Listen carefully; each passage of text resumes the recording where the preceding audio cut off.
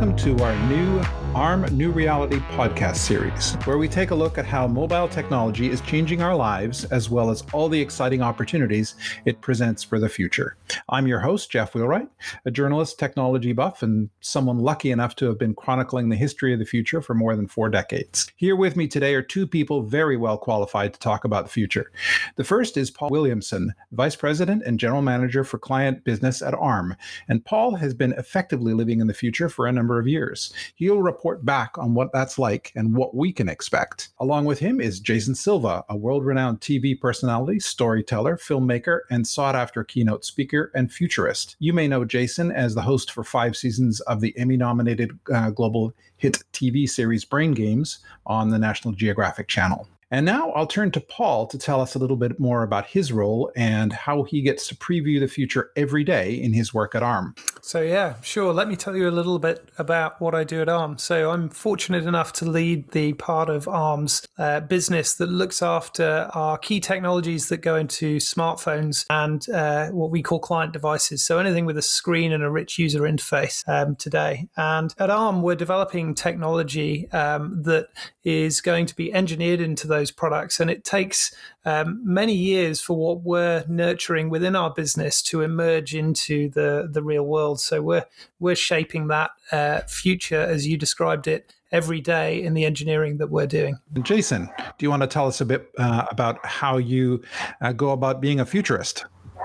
Well, when I hosted Brain Games, I became very interested in the disconnect between how we perceive the world and how the world actually is.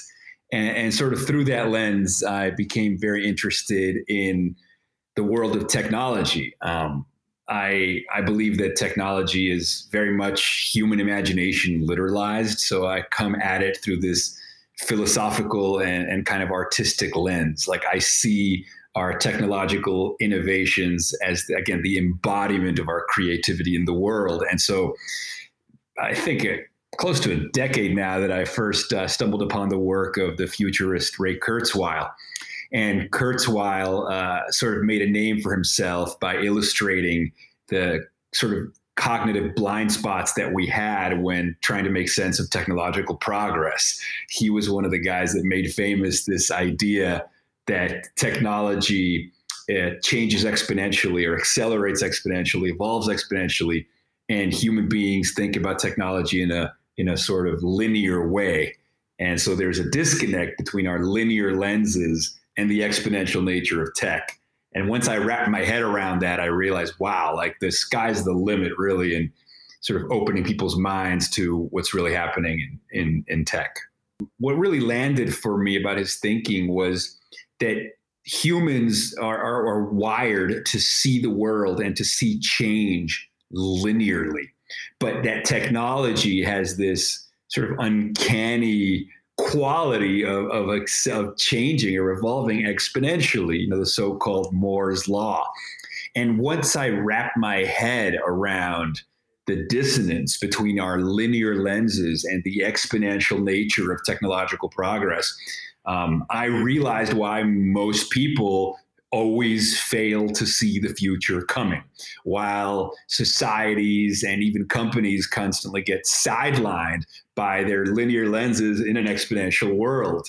And from this, it just opened up a whole rabbit hole for me of speculation and also an inspiration to try to communicate to people what becomes possible once they understand exponential change. Because with exponential tech, what is needed is exponential literacy, exponential imagination, and exponential creativity. And once we sort of boot up those qualities in our minds and brains, well, the future opens up. It's fascinating, particularly that idea of exponential creativity and being able to see out into a future, as you say, that's nonlinear. Paul, I'm thinking that must form a lot of how you look at, particularly at mobile technology, and not only how it's transformed our current reality, but the lens through which you look at where that's going to take us in the future. Yeah, absolutely. So actually, as you were speaking, I was, Jason, just thinking about how fortunate we are at ARM. The way we deliver our technology is as a platform where we work with our partners to sort of evolve and innovate on top of that technology. And what we've seen in the smartphone is, a real untapping of some of that exponential nature with the, developers coming in with access like app stores and so on to really, push the limits of the technology and fuse those different capabilities in ways that, we wouldn't be able to sort of map out or imagine with a very linear lens. So, it's been really exciting to see how quickly the sort of,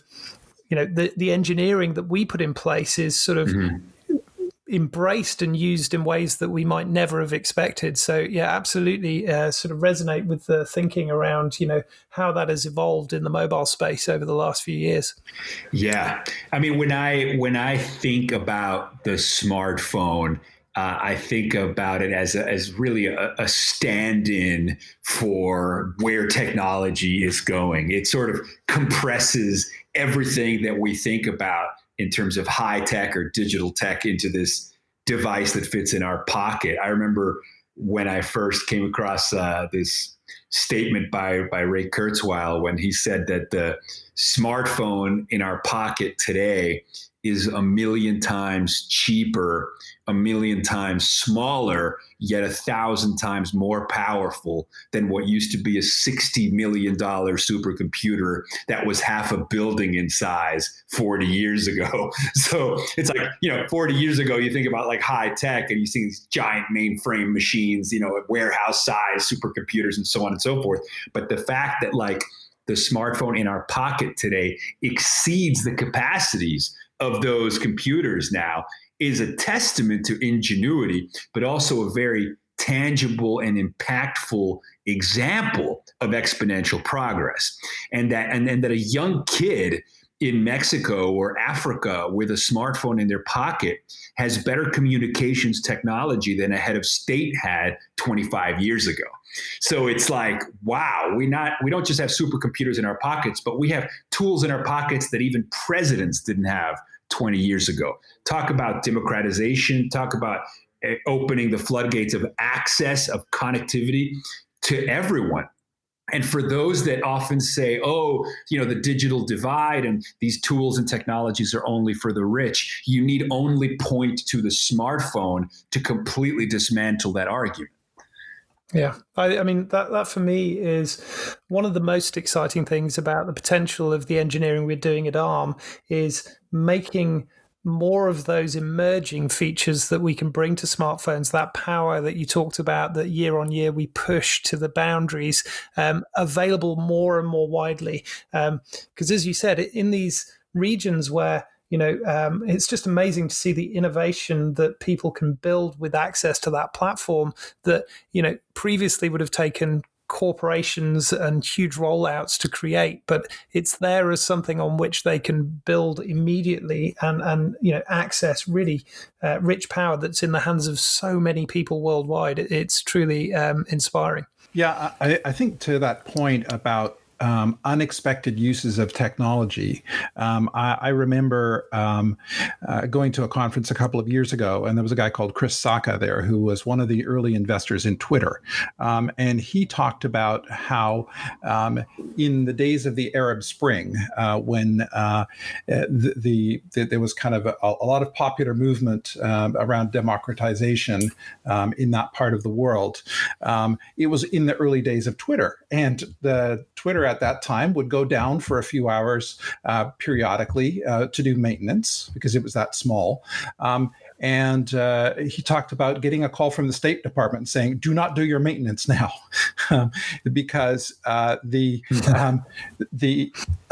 people who are relying on that as a force for enabling democratization are going to rely on it. And I thought it was just a wonderful example of how technology can have unexpected uses for societal change. From the ARM perspective, that's a real reflection we take seriously, is the balance of responsibility that comes with this sort of huge technological power that you're enabling is trying to ensure that we do that responsibly and think about things like, individual security of their data, protection of their privacy, and ensuring that while they get access to that technology, they're also protected and that it is reliable and is something that they can depend upon to be able to build these, fantastic new experiences that we're coming to take for granted. I was just going to say, building on that example of like Twitter's unexpected role in the Arab Spring. My mother, who is a teacher, she was living in Kenya for many years.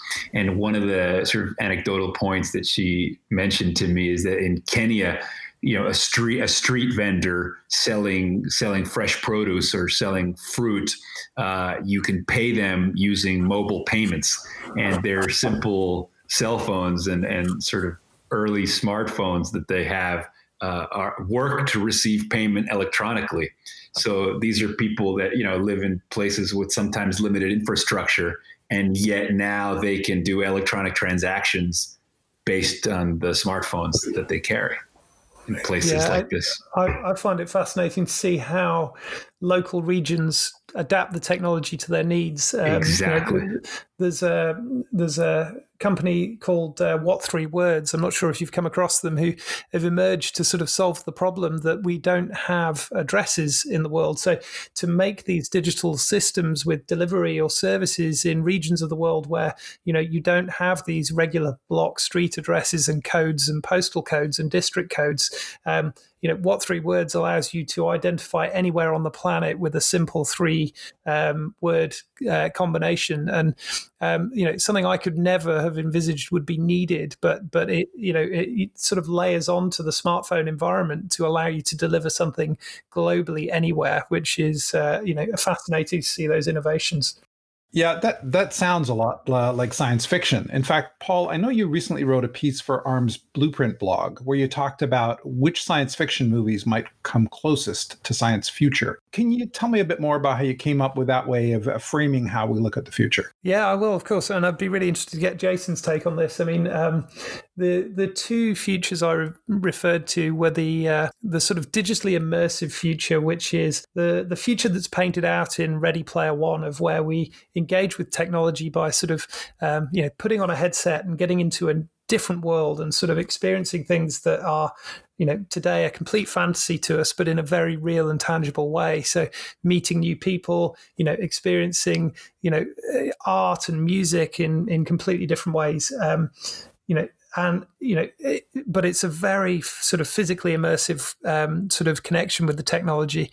The other sort of one that I referred to in the blog was the sort of invisible technology platform, which is more akin to the sci-fi movie Her, where you have a small hearable device in your ear, or in other scenarios you might have a contact lens in your eye with integrated display, but you're augmenting the real world with additional data and information that sort of supports your daily life and gives you that extra context and data seamlessly. So a sort of more augmented, invisible integration of the technology into our lives. And it's interesting to think about how those two are playing out together. And we're seeing real early examples of both of them today. But trying to map, how that will play out is interesting to me.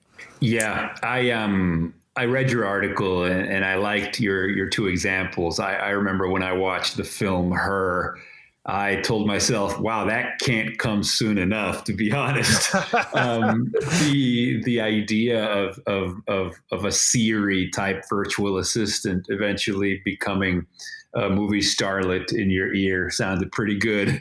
But really the role of an AI that is unobtrusive, like that just sort of it expands your capacities, augments your capacities, assists you in all of these ways so that you can kind of offload a lot of your cognitive load to these AI services, so to speak, or this AI agent.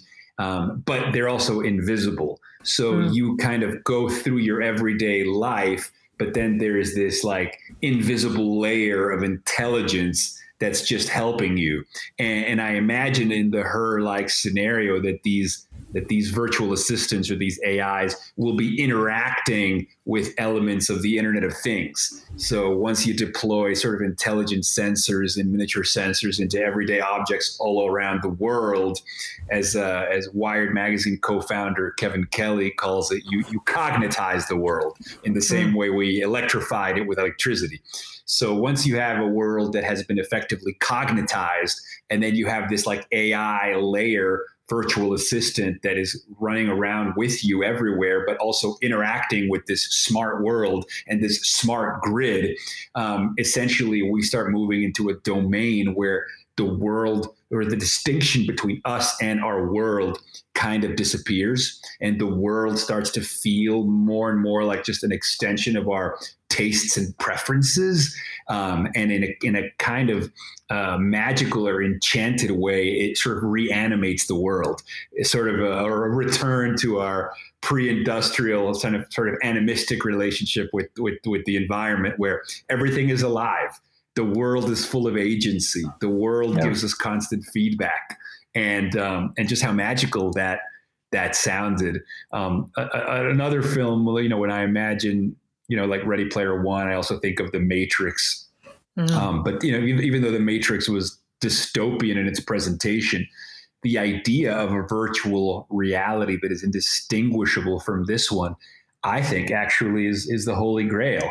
Because as we've learned with something like the current situation in the world with this pandemic, if we had fully immersive virtual reality, these Zoom calls we wouldn't be complaining about as often. We'd all be hanging out in this virtual world where we'd be safe and we'd have everything that we want from the physical world minus its risks. So. Absolutely. I mean, some of those greatest experiences that I've missed in the sort of the current situation we find ourselves, you can try them in virtual reality today, but there's clear that they could be so much more. I mean, I did a tour of Notre Dame Cathedral in an Oculus headset the other day, and it was spectacular. But it just sort of touches the sort of early sort of stages of this technology, and it's clear that certainly for human interaction, it today is really lacking. But there's certainly a lot that it could, with the evolution of improved sensors, face tracking, all these things that we can build with using machine learning and neural network technology within the sort of the smartphone platform. To be able to support that, we're going to be able to make that a much more sort of real and tangible human interaction, I think, but within those virtual environments, which would be really exciting. I think you raise a really good point in terms of how you bring all of those things together and the interdependence of both human and technical evolution and innovation. I think talking about that idea of looking at the future exponentially that we talked about a little earlier. One of the other points you made in the blog, I think is particularly worth talking about, where you said the industry is also searching for the elusive device that's the perfect mix of a trendy and lightweight form factor that consumers will want to wear regularly while being able to hold enough power and performance. So I'm wondering if you could talk a little bit about how you see those coming together in the kind of short to medium term, because people like a lot of the ideas that we're talking about, but trying to get from there to, okay, well, how is that delivered? How can that be relevant to my life other than something I'm doing on my phone? Yeah, that's really the challenge that we face in our engineering every day at ARM, is trying to achieve more every year in that exponential curve within the same sort of power envelope and form factor that we had the year before. And, you can see it, the smartphone to some extent hasn't changed a lot in its weight and size in our hand, yet its performance and its capabilities has increased immeasurably. And that's part of what we do day in, day out, but pushing it to the new form factors is an interesting challenge. We're going to have to sort of partition out the technology a little differently, and we're going to see a sort of, a need to sort of innovate with our partners on not just the sort of the performance of that base hardware, but also some of the dedicated acceleration that's going to be needed into these platforms, the compression and transmission of the data more efficiently around the system to allow you to wear something that is much lighter weight, but still have access to that supercomputer power in your pocket. Right. So we will see a bit of a breakup of the compute footprint between the wearable and, still needing some form of, compute element which you carry, whether that be the smartphone or a dedicated supporting one, so that you really can wear that thing comfortably and seamlessly throughout the day. But it is a real challenge. I think it's also interesting to see how, as you point out, the human interaction and the cultural acceptance of these technologies evolves. Us videoing the world around us constantly. The video sensor that you have multiple of in the back of your smartphone is such a powerful way for a computer to interact with the world and to access data. But it has social implications to be filming constantly, and it's also going to sort of shape our conscious behavior as well. So I think, there's a lot we're driving on the technology, but we've got to be really conscious about, how we expose that data within the system and how do we keep it secure and build trust as well. So there's a lot for us to think about in shaping that architecture to suit those form factors, if that makes sense. Yeah, I mean, when I hear you talking about sort of the decoupling of maybe the computation from the smartphone device in our pockets, and then adding these accessories, what comes to mind obviously is whether it's digital contact lenses that you wear that interface directly with the smartphone, or even just some kind of eyewear device that becomes that bridge between the digital and the real, some kind of augmented reality interface that just kind of overlays a digital grid upon the world, upon your field of vision. And of course, interfaces are directly with maybe the computational device in your pocket. But what I had never thought of before is that those lenses, in order to really map the terrain and impose a digital grid upon the terrain, we'll have to be scanning the terrain. So there'll be like a constant lens camera essentially mapping everything in your field of vision. So everybody that you interact with is going to become acutely aware that they are being mapped and being scanned and being filmed. So it definitely raises a lot of question about how human behavior will have to adapt to that. Yeah. At the same time, I have no doubt that we will find a way, and that there will be an adaptation and a kind of implicit social negotiation. Because one of the things that we've seen with all these disruptive technologies is that the speed at which they go mainstream is also speeding up exponentially. Right. Like I think I remember seeing this map that showed, how many decades did it take before, the radio was ubiquitous? How long did it take before television was ubiquitous? How long did it take before the smartphone was ubiquitous? How long did it take before Facebook was ubiquitous? And it just keeps speeding up. The rate of adoption. I think it's also how long does it take for it to become more personal? I'm thinking in the context of the kind of future we're talking about, there's a lot of information that we allow our devices to know about us. And it's information that could make your experience much more personal. Yeah. Well, it makes me think that in the future, the currency of trust is going to be as important as our financial bottom line, because for sure, the more of our sort of personal information we surrender to the self-organizing system, the richer our experience can potentially be. And to an extent, it makes me think about, again, the relationship between us and our technology, and whether we think that we are separate from our technology. There are these guys, David Chalmers and Andy Clark, they're cognitive philosophers, and they wrote a famous paper called The Extended Mind Thesis. And their argument is that the human mind as it exists today, yes, certainly it sort of starts with the brain, but the mind really is what emerges in feedback loops between brains, tools, and environments. And so they describe our tools and technologies as sort of non-biological props and scaffoldings of the cognitive apparatus, but that it all that the mind is now distributed between biological and non-biological parts. Now, that's amazing to think about, and it requires a whole cognitive shift in how we see ourselves, that we are inseparable from our tools, technologies, devices, and environments. However, the question that is raised is, well, how are these tools, technologies, and environments being designed? Are they being designed to sort of steward us into some kind of boring complacency, or are they designed to, leverage our creativity? How Kevin Kelly famously says how impoverished humanity would have been if we didn't have the technology of the oil painting in time for Van Gogh, or if we didn't have the technology of the musical instrument in time for Beethoven. But what we also know is that certain tools and technologies can be used for manipulation. We've seen disinformation, fake news on social media, for example. So again, I think it has to do with trust. It has to do with integrity. It's going to have to require an up-leveling in the relationship, I think, between consumers and those that create these tools and technologies. Yeah. And I totally sort of can see how this plays out, but I also thankfully have a perspective on this that gives me some confidence in that the biggest innovations that we drive at ARM into the smartphone over the next sort of 3 to 5 years, the unseen innovations that may not sort of be immediately visible to the user are going to be around increasing the security of the platform so that you really can, process data on these platforms without anybody else being able to see it, not even the operating system itself.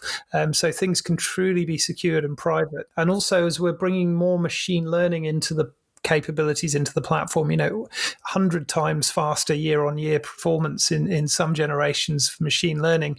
We're allowing these devices to learn about us locally rather than have to send all of the data remotely to perform that. So we can both keep it secure and localized, but also still allow it to adapt, as you described, to us so that it is personalized. So those are some of the key technologies that are going to come in that will be largely unseen, but give me confidence that we will navigate our way through some of those key challenges that you just sort of laid out, the technologies emerging. Yeah, I think that's going to be really important as well as you start getting into extended reality or XR, and then how that's implemented with augmented reality and virtual reality. Even in the workplace, where you would have concerns about safety, around privacy, and what kind of information you want to be shared, and that members of the workforce would want to share with their employer. So I'm wondering how you see those form factors and the special considerations that you have to have in design and development and support for those. Yeah, so I think the principles are common across most of the user environments, whether it be workplace or personal life. And, we, in looking at that core technology, we're looking right into the sort of effectively the plumbing, if you like, of the system to look at where data is transacted and how it can be authenticated and how its access to it can be managed and controlled at the deepest levels of the system. And it does allow for us to be able to then, trust that data that is processed has come from a particular sensor or a particular part of the system, and that it's only accessible to applications or pieces of code that have permission to access that data. And that's been a real challenge to implement.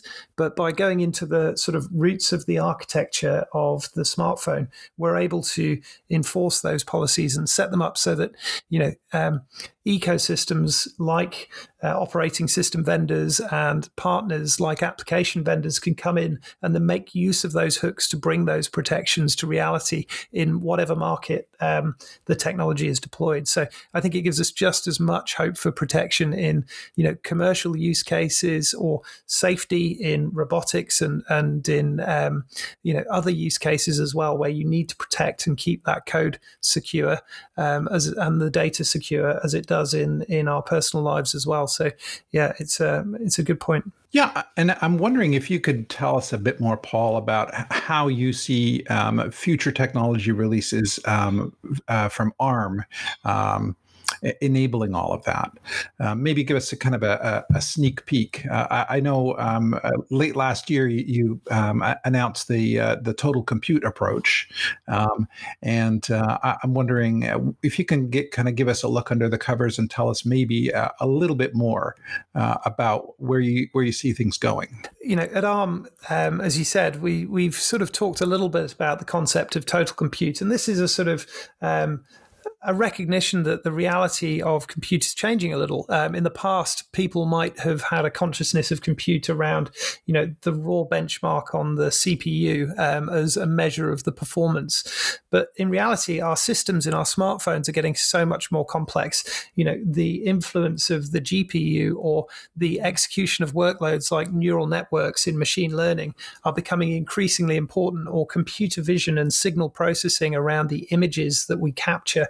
So compute performance is about much more, and it's about us co-optimizing the different elements of the compute system in your smartphone to make them as effective as possible at delivering the very best performance within the power envelope, and that making that still something that is, portable and something that has a tangible and useful user interface. So as we push forward, we're pushing forward not just on the CPU, but the other elements of the system as well, to really drive that improvement. And that allows us to look at the problem a little differently around system-wide performance on some of these key and emerging workloads like machine learning, to give very much more significant uplift than you might get just by increases in clock rates or, instructions per second that might have been sort of measurements of raw compute performance in the past. So we're looking at total system performance to really stretch what's possible with some of these new workloads and new development paradigms. So it's a more holistic approach where you're kind of looking across IP security and the software and tools that are going to enable different device experiences. Yeah, and then the extra key element that goes with it is making all of that accessible to developers, because as we started in this, the discussion around the innovation that others bring is really key to us in the way we work at ARM, and having that sort of platform where people can access that capability and access it widely, and that it's really tangibly available to the developer is the other key element of the way we think about total compute. So if we make machine learning performance at the system level improve, how do we make sure every ounce of that performance is available to an app developer? How do we make it easy for them to, have simple APIs so that they can make full use of it and have the right tools so they can see how the system performs when they develop their new, their new dream, if you like, on the platform. So, developer access and partnership around these technologies is really key if we're going to make the step changes that we'd like to in the performance. As we wrap up and try and provide some useful guidance to people as they're looking at where all this is going to take them and the difference they can make in their lives, can you give me a couple of things that you think people should look out for in the next couple of years in terms of mobile technology and what it can do for them? So I think as we look to the next couple of years, from my perspective at ARM, I think we're going to see the story of security grow in strength, and I think see that become something that becomes an increasingly defining part of the platforms which we put into our hands. So, whether that will transcend to be something that is really visible to the user is yet to be seen, but it's definitely a key element of the technology that's going to deliver in the next couple of years. And the other element that we're going to see is just that increasing strength of the application developer in being able to deploy these experiences. So, harness the power and the use of technologies like machine learning that is there within the devices, and see some really innovative and interesting application developments in software that build on those capabilities that are being delivered by the ARM partnership. Some of the things that I want to see in the future is an increasing feeling of kind of contextualization. They talk about contextual computing. I want my digital AI assistant, running on my smartphone to engage me in much more fluid conversation and to have a much more contextual understanding of my daily activities so that I can ask for help in a way that feels less cumbersome and more fluid. So I envision mobile technology facilitating fluidity, particularly with these digital assistants or the on-demand economy, or even if I'm like navigating and I'm engaging with Google Maps or something, and we're on our way to a destination. I want the digital assistant to be able to tell me, I'm like, hey, listen, find a restaurant on the way to where we're going. Make sure it's got good reviews and that it's got a healthy menu. I want to be able to make a request like that and have the digital AI do the entire contextual search and find something that it exactly addresses what I've asked for, And so when I say that contextual computing and fluidity, because I basically want the best, they say the best technology is the technology that gets out of the way. And what I mean by that is that it facilitates or expands your field of potentiality, right? Like it augments what you can do, but it doesn't cause any friction. It doesn't get in the way. There's no start and stop. There's just flow and fluidity. So that's what I want to see more of in mobile tech: flow and fluidity. That sounds like a great list. And I'm very excited for the future. And I want to thank you both again for giving us a glimpse of it and helping us explore what we might see. Thank you all for listening.